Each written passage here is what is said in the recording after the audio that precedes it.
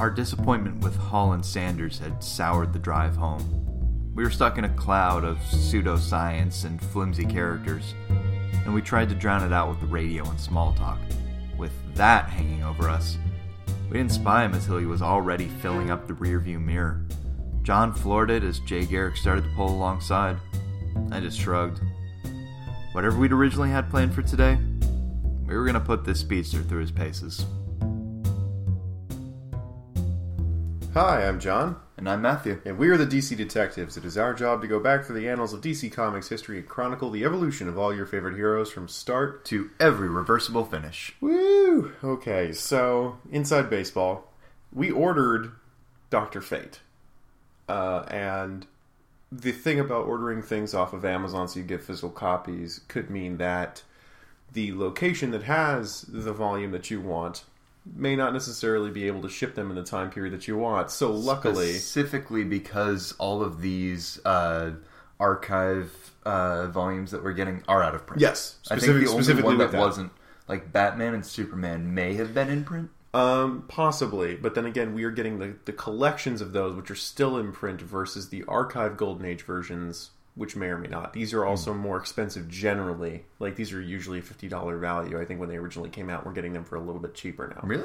I think so. When they originally came out, I'm saying that, like, which was like 10 years ago.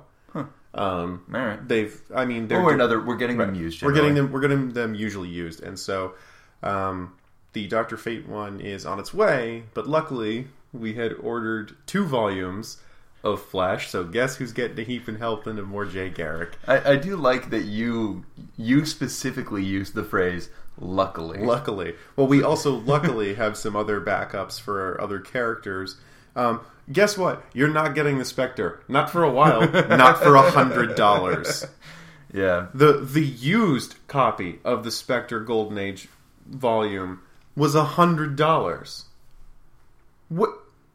Are there like 12? We're not buying that. Are there like 12 in existence? And this is like one of the 12? And the used copy is what happens if you collect all 12 and like put them on a bookshelf together? The Spectre shows up. Do they up. Fuse into Voltron? I think the Spectre shows Voltron up. Voltron and the Librarians of the Universe? I like it. I also just like that Spectre shows up and he's like, "You're the only person who cares this much." And then, like, disappears. The books congeal into him, and then they go away. Like, you spend all that money. Like cheap 90s CG of, like, morphing into... the T-1000 Terminator? Ooh, yeah. Anyway, long story short, you're not getting the Spectre outside of the JSA volumes, because, holy cow, that's expensive. And ain't nobody got cash for that. At least we don't. I mean, we could split it, but bottom line, no. It's not that awesome. Let's put it this way. We're interested, but we don't care that much. And it's not going to affect the global understanding of the universe for DC as you know it for at least another in DC canon 30, 40 years. Yeah. Let's put it that way. The Spectre doesn't become important until, like, the 80s. So, you got time, and his entire shtick will change before that. So, Dr. Fate, yes. Spectre, no. Bottom line. As we return to Jay Garrick and Joan and Gardner Fox... I like, let's just set the stage, give our preliminary arguments here. We're going to feel differently about most of this volume. I suspect we're going to feel roughly similar to the final issue in this, penultimate issue in this volume. But you're going to hear me, like, quietly laughing off to the side, and John is just going to be, I'm surprised you don't have a drink in front of you, to be honest. So, for those of you who have been following along and playing at home... Last time on DC Detectives. Yeah, Matt and I... We agree to disagree on this in the sense that Matt has a certain understanding of this character to him that is enjoyable and both understanding of the intent of the character. I am... mostly just disappointed with this character purely because of my association with The Flash as a franchise. So, it's a little of column A and a little of column B. So, Joanne. Okay, she's ready. She's sitting here waiting, looking at us talking. Alright. Flash Comics number 18, June 1941. Flash stops a gang of men from running a protection racket on his friend's restaurant chain. He force feeds an entire turkey to a man in 2 seconds. That's right. And, that's funny, but also incredibly dangerous, and people die that way. And I'm just like, I get, force feeding them till they're full, which is what he does with the other guys. But he specifically just, killed that man. Because he pushed the turkey in, bones and all. He didn't, just peel off the meat and push it down its throat. He shoves a whole turkey in the man's throat, which could actually break his entire trachea. That, to me, was that's, everything else you're doing is okay, except that one bit. Not going to count that as a ding, because I'm generally going to say the Flash don't kill. Also, we specifically see that Hood alive later on. Right. So, just... Yeah. Tom and Jerry. Yeah. Flash Comics number 19, July 1941. Racketeers who pretend to get injured in accidents for insurance fraud. The Flash stops them. Again, fine. Honestly, a lot of these issues get better for me in just terms of, believability and, regular superhero fare. It's more just the themes that I see recurring in Gardner Fox that I'll go into later. Flash Comics number 20, August 1941. Joan accidentally buys an entire failing utility company at an auction for $2. Literally called Useless Utility Company. Yeah. And Flash has to get the former owner and his skinflint uncle to reconcile to make the company go back to being profitable. Joan buys an entire company for $2 because she wants to. She just can't help herself at auction. She buys a stuffed whale at the end. That was all unintentional. But not so much that she keeps wanting to go back to the auction. She does. And that's the thing, is once you buy an entire company on accident purely because you're it's $2, why don't I want this? And that was her argument, was whatever it is, $2 or $10, I want it. And then goes back after you've bought an entire company. I feel like you should have learned that you shouldn't buy things at this auction house. At least go to a different one. Places to avoid for Joan is an auction house, just in general. Okay, here's an interesting thing. We get the first Flash Quarterly, All Flash Quarterly, number 1, summer 1941. We get a little bit of a JSA thing in the beginning where you see the Flash kind of with an almost varsity school photo with him in the JSA, which is kind of nice, and they're... Hope you enjoy your summer. Yeah, it's kind of they're releasing him from being on the roster. It's not really clear. We're not reading JSA at the moment, so we don't know what's going on there, but I'm sure we'll find out. It sounds like just, hey, this is the first time you've got your quarterly, so you've got your own book. Right. I assume it was the same... Superman and Batman being guest members, honorary members. I assume it's something like that, where it's just, similar. Yeah, you've got your own book. You're not actually part of the JSA. Yeah, you don't need to be saved. So they also rehash his origin story for those of you who aren't familiar. If you aren't familiar, go back and listen to our episode. That's why they're there. We're not going to do that again. I thought you were supposed to eat our episodes. That too. I mean, you can if you want to digitally consume them. But hey, ooh, well done. What do you want to do? So the stories in this, there's 4 stories. Jay's friend Norris discovers a way to turn flesh into stone metal and is forced to make it for gangsters, but Jay conveniently makes an antidote with a blood plasma serum. So this one is actually kind of my favorite story out of the entire bunch, because Jay actually sciences. Jay actually uses his science intelligence to solve a problem for once, to just finally make his origin worthwhile. For once, Jay does a science thing and redeems the whole fact that he's a scientist. That is important to me. It's weird science, but I'll agree with you. Yeah. But I mean, it doesn't have to make sense, because none of this makes sense. It is capital S science. Right, and I'm just you know what, though? For once, you just, validated your science backstory. Mm-hmm. And that's all that mattered to me. Was you know what, that's fine. That whole story gets a pass for me. You get some speed records that the Flash likes to keep track of. It's very interesting things. We'll show you those. And there's a little bit of a Meet the Creators page. That's just 2 little biographies between Gardner Fox and Hibbard. The next story is the Monocle steals Jones' fancy hats for their jewels that are set in them, and the Flash makes some new ones that are like super avant-garde that he thinks are not going to go over well, but like everyone loves.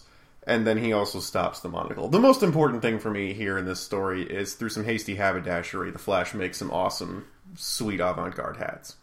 Hasty haberdashery. You're welcome. Did you practice that? Sat on that for days after seeing that, and I'm like, hasty haberdashery, that's got to get in there. But it's just the funniest thing that like Jay literally thinks he's like gonna ruin Jones' show by making these awful looking hats, and it turns out he suddenly apparently has an accidental fashion sense, and it gives more ammunition to my thing that I'm going to go into a little bit later. Oh yeah. Flash, in the next story, Flash stops some bad guys from stealing oil fortunes from some nice cowboys. I wish I made that up, but that's literally 100%. The entire story.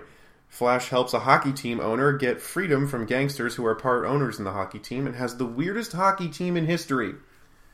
The owner, his, money manager, the owner's crippled daughter, Joan, and, the mascot guy, I think? Some young dude.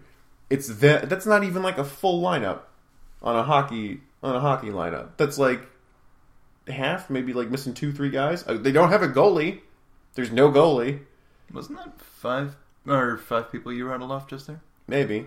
Because 5 plus the Flash would actually be a full side. Oh, that's true. Yeah. But I'm more thinking that they also don't have a goalie, but then again, they don't need one because the Flash is out. But it's the weirdest, Bad News Bears hockey team I've ever seen. It's just bizarre. That's the real Miracle on Ice. All right, there's no rule that a dog can't play basketball. Yeah, there ain't no rule. I love that there's so many things that happen in these comics that don't immediately raise a red flag to any sort of official. No. This isn't happening. Some referee just doesn't blow a whistle and be like, no, none of this counts. None of this counts because it is all unorthodox, and I refuse to count your 37 goals that you had in the last 2 minutes. The team on Flash's team is playing cards in the middle of the rink. It's the best shot. It is. She starts knitting, and one of the opponents is like, "I feel useless standing around while Flash scores all these points. Can I hold the yarn at least?" It's so good. It's so weird, and I'm just why doesn't a ref just go no, just out of nowhere, just watching everything, just go, no, I'm sorry, stop, make everyone stop and be look. Something is clearly up. You literally melted all of the ice in the rink by skating so fast. He melts the ice through friction, and everyone's just standing on concrete while he's still scoring more goals. It's 93 to 0 at the end of the game. And I'm I just can't imagine that no ref was just halt. Please just stop for me. Stop for me, and clearly you don't have a team, so let's reschedule this until you do, because whatever this is, I can't handle it. So, and best of all, they're playing for the Manly Cup. Yeah, they're playing for the Manly Cup, not the Stanley Cup. God, it's so good. September 1941, Flash Comics number 21. Flash stops a fake giveaway racketeer and turns 2 hoodlums good through carnival games. I wish I was making that up. He literally uses carnival games and the Tunnel of Darkness. Yeah, it's the most hardcore, Tunnel of Love shit ever. But, it also goes underground? Where is this carnival? And what building permit does this carnival have to build a subterranean water tunnel flume for, carnival rides? That's literally what the Tunnel of Darkness is. It's the Splash Mountain ride at Disneyland if it went underground and there's just a dude there going, don't go too fast. And, what? That's a carnival ride? Did they just find a mine shaft in the town and be hey, what if we just flood this and we just throw some flumes in it? And it'll and we just charge. That should be a cool theme for a water ride. It would be, but also at the same time, is this a traveling carnival? Is this is this Coney Island carnival? I don't understand what is the construction of this ride. Everything else I let slide except for the Tunnel of Darkness. No. There are building codes and permits for your rides, and you cannot take people unsupervised into, a subterranean mineshaft log flume and then just expect them to come out the other side, when clearly there's, a stream and a current in that thing, too. I want a show about OSHA inspections of supervillain lairs. No, it's ocean inspections of people's roller coaster tycoon locations. Oh no! So it just goes up and then, It then it just goes up and then. How are you not in jail? How are you not in jail? You disgust me. Flash Comics number 22, October 1941. Flash stops some Chinese hatchet men Tong from turning white men into Chinese people. Yeah. No. Longer pause for that. Okay. Longer pause for the complete racial ridiculousness of that entire story. Not to mention, the guy turning people Chinese is white! What? Also, the idol that they're all supposedly, like, Is worshiping... Grom. Grom. What is Grom? Why is he... Wait, from... No, that's Crom. Okay, never mind. That's Conan, and that's Crom. Oh, no. That's right, that was the name. Yeah. Grom. It looks like the individual looks Mongolian with 6 arms and 2 legs, which I think of as more of an Indian thing. More Hindi. I might be wrong on that, though. One way or another, it's a weird issue. And the explanation is that he's turning men Chinese so that they can then commit crimes as Chinese people. Like that gives them a pass? Or as if suddenly white men, now Chinese, have it much easier doing crime. I don't understand what the whole point of this entire operation is. There's no explanation other than just hey, you're white, you're a criminal, don't you want to be Chinese?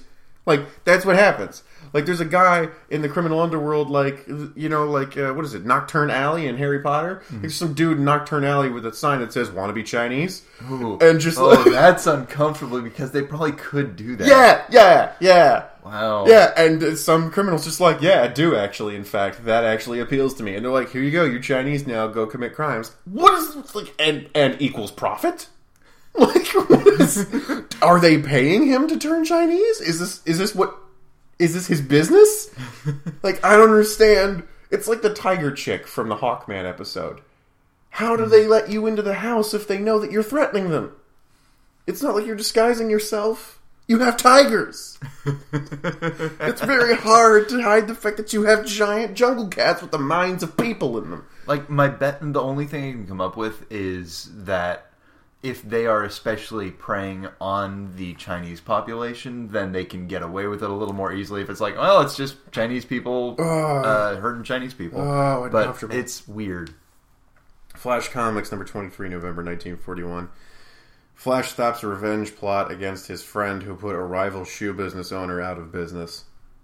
I do kind of like that they don't even bother explaining what... It wasn't a hostile takeover. He just says he legitimately put him out of business in a Johnny Law type of way. He was just better. I don't know what that is. Johnny Law is just legal. Huh. Johnny Law is also a term for policeman. Just kind of he did it. He did it in a legitimate legal way. He was just better at being a shoe salesman. I guess he Ayn Rand it. Yeah, and also what I don't get is the guy who's trying to get revenge is now a crime lord. He has a more lucrative, less boring job. And he's like, now that I'm a crime lord, I want to get revenge on that guy who took me out of the Foot Locker business. Now that I'm rich, time to be petty. Right, yeah. And now I've got some fuck you money. Let's find that guy who ran Skechers shops better than I did. What? That's what happens. Yeah, it's exactly that. It's like getting a really good job and going back to your high school reunion to flip off that guy that pissed you off in school, and finding out that he runs mid-tier gas stations, and you're like, well, I did this, and he's just like, bro, I don't care. Like spending $5,000 to rent out the entire building opposite of where your high school reunion is happening to put up a big old sign that just says "fuck you all." You're a dick, Brent. That's just all it says. They're good dogs, Brent. And he never comes to the reunion. It's like paying, what they did with, God, what was it? Drawn Together? No, there was something else that was sexy cartoons come to life. I don't know. It was 90s. It was very Roger Rabbit, but trying to play up the sex appeal a ton, World? Maybe.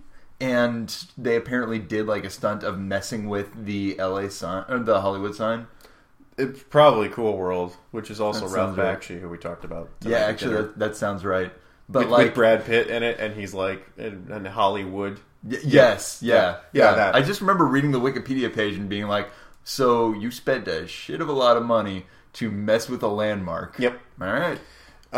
For those of you who are curious, Cool World is a film about Brad Pitt as a detective in the cartoon universe because he gets sucked into the world of doodles and he solves murders and he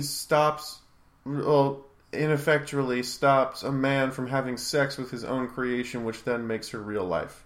That is the plot of a film that Brad Pitt was in.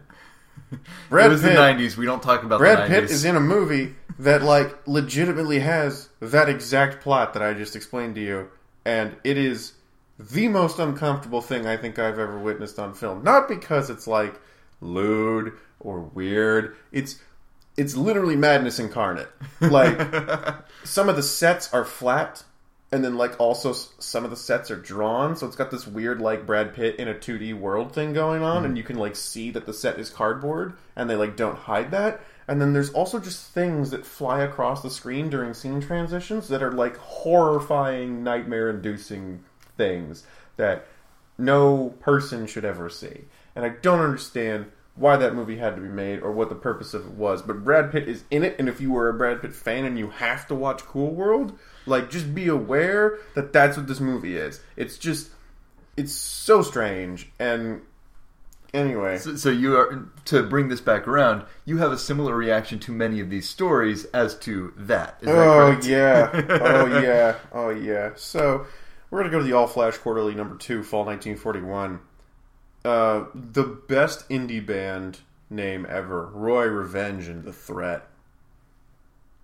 Yeah. Welcome. Wow. Someone take that. And Oh make a no, great that's punk like band. that's like a Tom Petty kind of thing. No, that's a punk band. That's kind of punk Americana, Yeah. I'd say. I'd say like early Petty. That's like, well, I'm saying like that's like Bad Religion punk.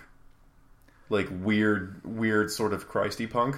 Maybe, but only if they stay like super local, super Yeah. like just playing at tiny shows. They never leave Stockton local. Yeah, ooh. Like, Ooh, yeah. yeah. All right, yeah. I'm done with this. You're welcome. I'm done Someone- homage to Roy Revenge and the threat. Oh my god, yeah. No, Wow. no karate in the pit, guys, remember. The story of Roy Revenge and the Threat is basically kind of like a really complicated Count of Monte Cristo. A bad guy essentially gets sent away by a lawyer. Mind you, the only difference here between Count of Monte Cristo, a guy is framed. This is just a legit criminal gets put away in jail. And he vows revenge on that lawyer and essentially creates this really complicated scheme to get the lawyer, who is now a governor, to either kill or imprison his own child that the bad guy kidnapped and faked, and then pretended to like go, oh, I shall save your child after I have reformed from my 10 years in jail, and then raises the kid as his own and turns him into a criminal that the kid calls himself Roy Revenge because he vows to get revenge on the governor because the bad guy tells him, the bad guy's the threat. The threat tells him that the mayor or governor killed his mother. It's very, very weird, and the Flash is hardly in it. It really is a story that the Flash is entirely peripheral to. Yeah, it's okay. You guys know the Don't Blink episode of Doctor Who? How like it's about normal people dealing with like Doctor Who level issues, and like Doctor Who like kind of shows up and like solves the problem and is like peripherally in the episode. It's that. It's a whole story contained in this world that the Flash kind of just weaves in and out of for no particular reason other than just he remembers certain things about it and is bugged by it. Oh, also Roy Revenge then marries his not real sister that the threat has. And that's just not cool. It's interesting, like, did you ever play Lunar Silver Star Story? No. Okay. It's interesting to look back, and for whatever reason, there is that little bit of a trope of, hey, there's the orphan who we raise as part of our family, and the son and the adoptive daughter are totally going to end up together. It's like, in retrospect, that shit's weird. That's very ancestral and strange. Yep. There's more speed records in this, and also how to run like the Flash, which is actually some very correct running form. That's true. You would know. Yeah, You would be able to vet it. kudos to you, Gardner Fox, and like basically teaching people how to do a start and stop from sprinting. By the way, the All Flash Quarterly is that entire story. Yep. It is 4 parts. That is the longest story, I think, next to the the Sargasso storyline in Green Lantern. Yeah, that sounds right. That we've seen, and wow, good for you guys. I mean, it's basically a graphic novel on its own. It's 64 pages with advertisement breaks. Flash Comics number 24, December 1941. This is our final issue for the episode. You guys are getting off lucky because, boy, those Flash quarterlies. Flash goes to Mars after his colleague Jennings, who does not recognize Jay at all, even though he sees him on Mars and on the spaceship and at work, makes a ship and kidnaps a bunch of families to colonize Mars. They find spider people and leave. Yeah. And the spider people kill a guy. I don't count that for the Flash because the Flash has no idea what their weapons are, so he doesn't know like what's going to happen, and then like the dude gets like melted. So I don't even count that as like a bad on you Flash because he's literally on an alien planet and has no idea what's happening, and there are spider people, and why would he know that? So that's the end of our summation. I also would like to point out that the summary of the Roy Revenge story, while complicated and stupid, is probably the quickest summary I've done for that many pages. Oh, yeah. No, that was wildly page efficient. And I just want you all to know that I'm very proud of that. A couple things to circle back around here. There's this really weird theme that is now being thrown about almost in every other issue of Flash throwing people through solid objects at such high speeds. Up a lot more. Right, at such high speeds that they are able to pass through them unharmed because they keep going back to this like straw in a hurricane passing through wood thing. And I'm starting to think that like it's just Gardner Fox's way of explaining away that the Flash doesn't kill. And it's very interesting to see how much he toes that line and how very, very specifically he like runs right up to it and says, "Nope, but remember science." And you're just like, wow, you are really trying to like drive that home. It's an excuse in my mind for the visual gag of like you've got a big old. Honestly, people are getting thrown head first through things, plate glass windows, or also a statue. The guys get thrown into the Grom statue. Yeah. Fundamentally, it's an excuse to have like someone like get thrown through drywall, so they're like suspended, like perpendicular to the ground. Right. It's a cool visual gag, and it's like. But it totally didn't hurt him. Yeah, but also remember they're not dead. Yes. Jay and Joan are terrible for each other. Yep. And this goes along with the theme that I was saying in the last episode that Gardner Fox doesn't know how to write couples.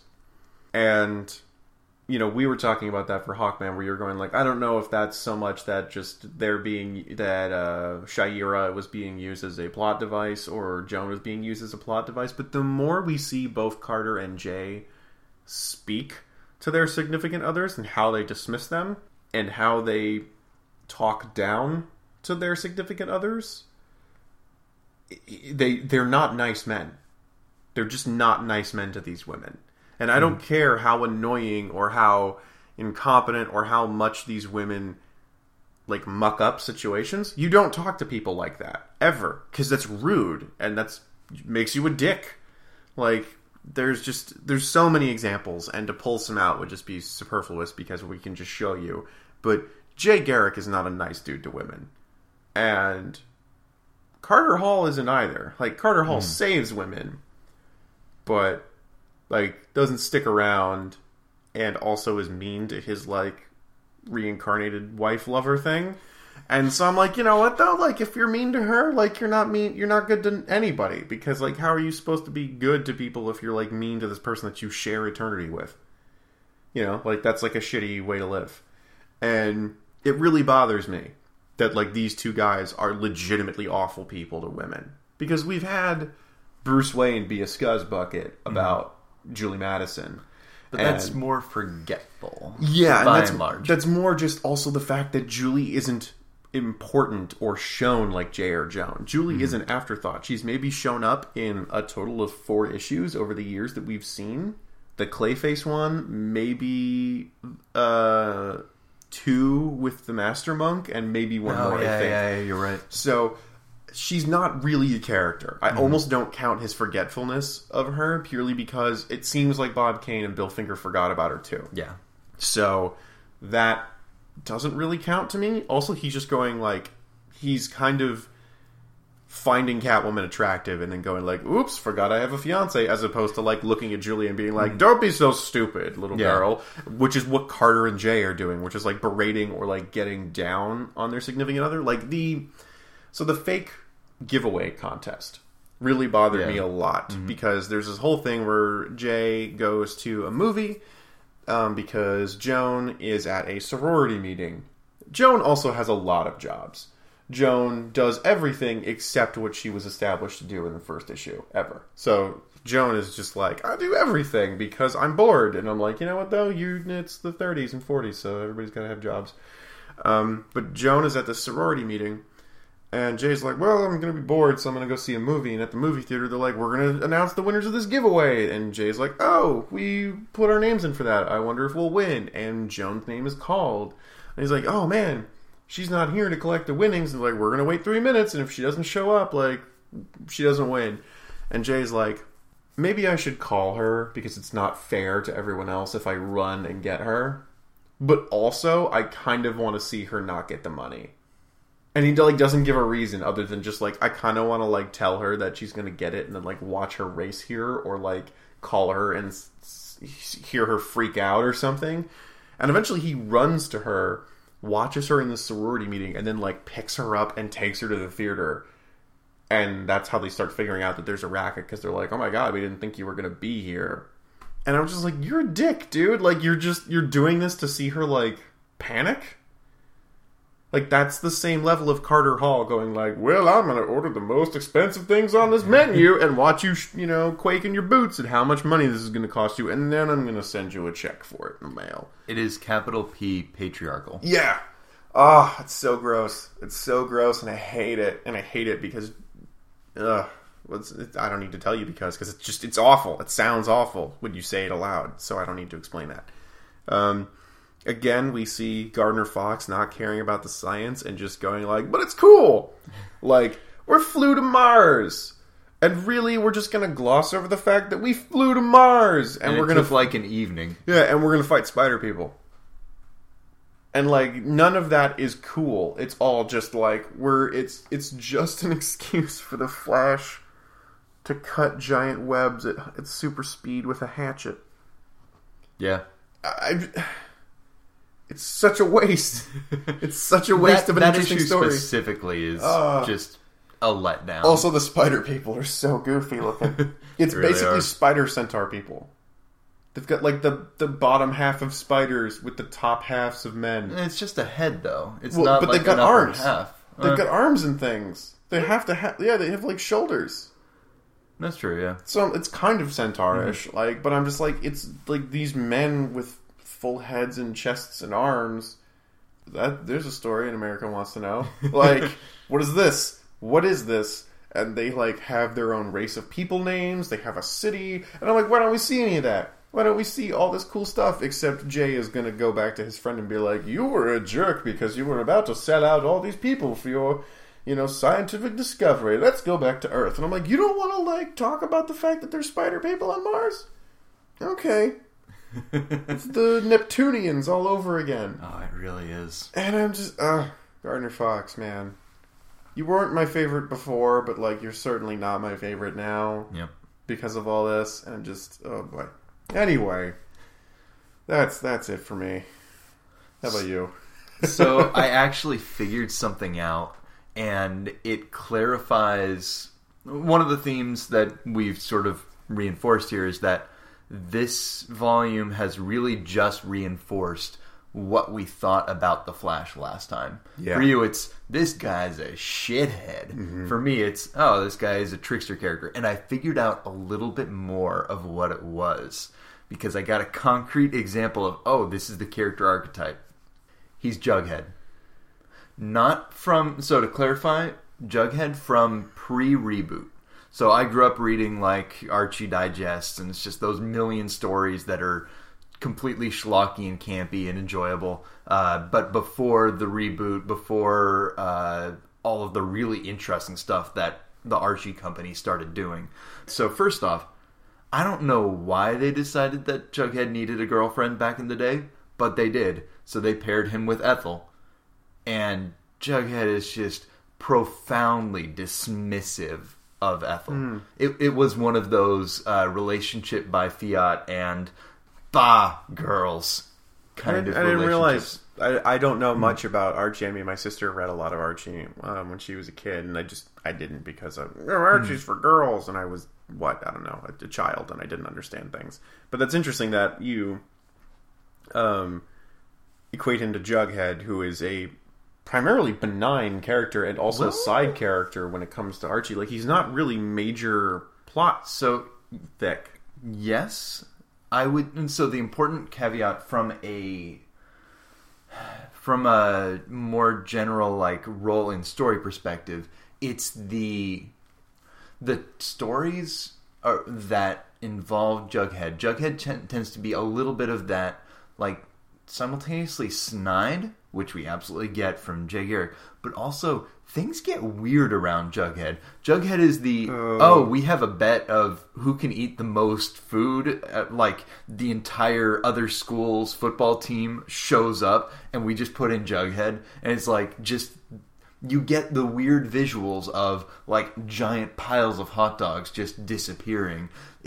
And the times where there are a couple of stories where Jughead will be in a starring role in a story, and things just like, okay, the Man from U.N.C.L.E. kind of parodies tend to star Jughead, like those Spaceman Spiff kind of moments where it's like, if you want to do a parody and be able to like satirize that thing, you use Jughead because he fits so well as the snidely asides in the process of going through these weird situations. And it's just like, oh, Jay Garrick stuff is just kind of loopy around, and he'll be like the kind of the example that I go back to is him, Jay Garrick, grabbing people's arms and like being invisible and being like, oh, you're going to defend yourself against these mugs, or you're going to like say things for the mugs and get them to hit each other. It's like Jughead with ventriloquism would do that. Like, okay, I'm stuck in this weird situation. The only way out of it, like, is to they're angry with each other. All right, the only way out, and I'm like stuck in a freezer or something, and the only way out of it is for them to reconcile or something. Time to be a ventriloquist. Like, that's the kind of thing Jughead would do from that era. It sounds like Jughead is equal parts Jay Garrick and Shaggy from Scooby-Doo. Like, Shaggy putting his entire mouth on a Dagwood sandwich that is half the size of his body and just eating it. Or, like, being able to do things that, like, why would you know how to do that, Shaggy? What, in any universe, like, why would you know how to do any of that? Or you were able to survive a 10,000-foot fall and land in a barrel and be like, zoinks! And, like, that's it. You're just, but okay. For Jughead, it wouldn't be a big deal. It'd just be it's like, just reality bending. He'd stand up, brush himself off, and everyone else would be like, the fuck just happened? He's just reality bending. Exactly that. Yeah, no, he is he's Q. Is Jughead Q? I want to read this. I want to read this so bad. Jughead is just like really benign, bored Q. Like, he's just like, oh, I hate the Enterprise so much. You know what? I'm gonna go to Riverdale and just be this guy. Like, he has no use for women. He's just gonna do weird stuff and eat food because, of course, Earth food is the best food, and also make Roger-esque comments about the world around him. Like Roger from American Dad be like, well, this is dumb. You know, like, okay. Yeah. Jughead is Q. You're welcome. I would read that. You're welcome, Reddit. I would read that. Someone make a theory about that and send it to us. So I'm just going to say the name of two characters. Cheekers and Thistlewit. Cheekers and Thistlewit. Uncle Thistlewit. Uncle Thistlewit. Yeah. What's his first name? I'm just like, if don't know. you can't top Thistlewick, you gotta like have like another multiple syllable name. It's like Engelbert Humperdinck. You can't not follow it with something equally ridiculous. Nigel Thistlewick. Nigel Bartholomew. Ooh. You're welcome. Bartholomew Thistlewick. God, that guy's a dick. And he That's the Skinflint uncle from the Joan buying the utility company. And the reason I call him that is because he purposely, like, once he makes his nephew sell him the company, and then he drives his nephew out of business, then Joan buys the company, and then he essentially just starts ruining other things for it to make it even worse so that he can buy the company. And, like, Joan just happened to buy it before his, like, thug did. And now he's like, well, I'm going to make life terrible for everybody until I get my thing. And I'm like, you're literally just a jerk. And all the Flash has to do is, like, make life annoying for him. He's like, you're right, I've been a dick. Where's my nephew? I'm going into business with you. And Joan's like, please take this company from me. I don't want this. I never asked for this. I just wanted to buy something for $2. And it's a super... I keep coming back to this. It's a super Jughead kind of move because, it is. like, Archie would power of friendship. Jay Garrick annoys people and puts them in weird situations until they see the light and everyone is happy. Yeah. Jay Garrick is a nuisance until he gets what he wants. Yes. God, what a dude. And he really is just a nuisance. There is no point at which he brute forces anything. He legit does, like, a stop hitting yourself moment. Yeah. Or, like, you know that moment in Lord of the Rings where, like, Gandalf ventriloquists the ogres so that they fight with each other until sunrise? He does that with two men driving a car so that they get in a fight while the car is going. I'm like, you will literally kill these two men. You're literally going to kill these two men if you make them fight because they are driving a car at this moment. Because even one of them says, yo, stop hitting me, I'm driving, we could get seriously hurt. Like, they're aware of the fact that they could die in this car if they get in a fight. And I'm just like, it's such a weird life to live. Like, I'm gonna make you eat a whole turkey in 2 seconds. Like, literally the time frame is in 2 seconds. And I'm like, you'd kill that man. That man is dead. You'd unhinge his jaw, shove that turkey down his throat, and his throat would explode. It is a Tom and Jerry moment this doesn't obey actual physics. It is cartoon. But Jay's like, don't you feel shitty now? And the guy's like, one of them says, like, I want to die. Remember, there's two guys that he forces to, like, run. The two heavyweight thugs that he, like, makes run. And one of them says, I want to die. I forgot about that Like, line. he makes a dude literally want to die. And I'm like, that's messed up. That is literally the most messed up thing I've ever seen. The one other thing I'll throw out that I found interesting was one of the cool things is that in the Hall of Speed records, Yes. Jesse Owens is listed. Yeah. So, yay. Yeah. Even though they refer to him as the colored athlete Jesse Owens, I was like, that wasn't necessary. We can tell that he is. Because you drew him correctly in this comic is in color. A very realistic and good coloration. Like, we've seen a lot of... like in Hawkman, a lot of people drawn gray, which was weird. It was uncomfortable. That was weird. Gray Mexicans. Hey, gray Mexicans are people too. Don't dismiss those people. They're out there. They look like they have a health problem. They do. That's why you can't dismiss them. They need help. Don't be so flippant about their condition. Jesus. All right. It's clearly but a yeah, problem. no, the colorists were not on their game in Hawkman. Oh At least God, with regards no. to that. But yeah, but yay for Flash for including Jesse Owens in the Hall of Speed records, even though things apparently did not go great for Jesse Owens after the Berlin Olympics. No. So I'm sad about that. things didn't go well for anybody after the Berlin Olympics. To be honest, not a lot of people came out going strong after the Berlin Olympics. Not a lot of winners. Nobody won after the Berlin Olympics. Let's be real. Yeah.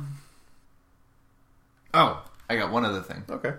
So I am going to put this out there on the off chance that any listener knows this. The story about the guy who invents the serum or the chemical that if you get dipped in, you get turned to stone. Stone metal serum. Yeah. I like to call it the Medusa formula because that's better. Yeah. Ooh. It's better. Ooh, it's yeah. better, Oh, Gardner Fox. Damn. It's better. I mean, you just threw shade at a dead guy, but... I do it all the time on the show. I literally do. That's literally my job on the show, is to make people feel bad who are dead. Fun fact, I'm actually a ghost. Yeah.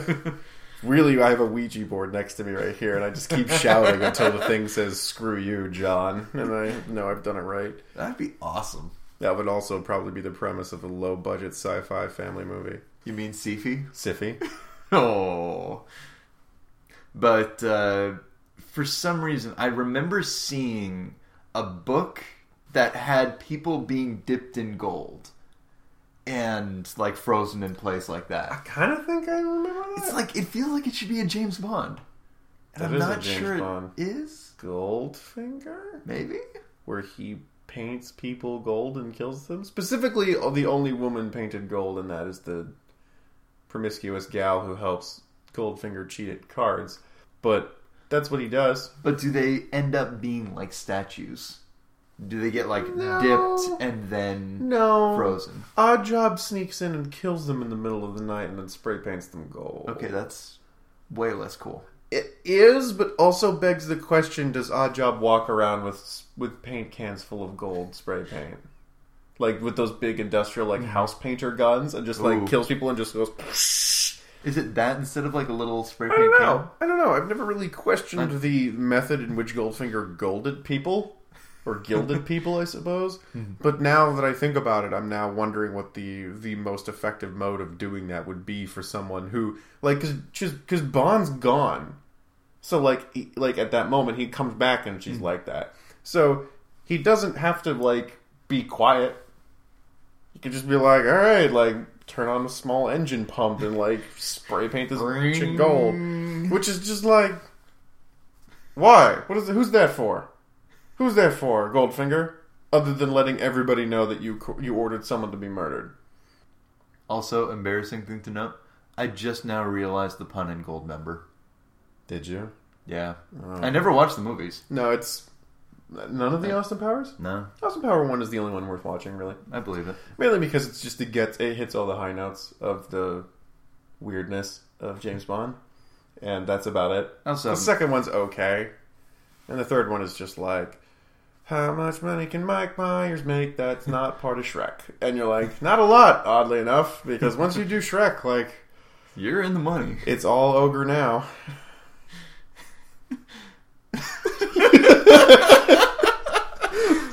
Can we just end it there? I don't think I can get any better. I don't. Like that's wow. Like any better than that. I guess DC Detectives is brought to you by us. We're on iTunes and Stitcher. I think we're done for the night, folks. So we're gonna end it there. Next time, hopefully, is gonna be Dr. Fate. So better get here in that time. Oh God, I hope so.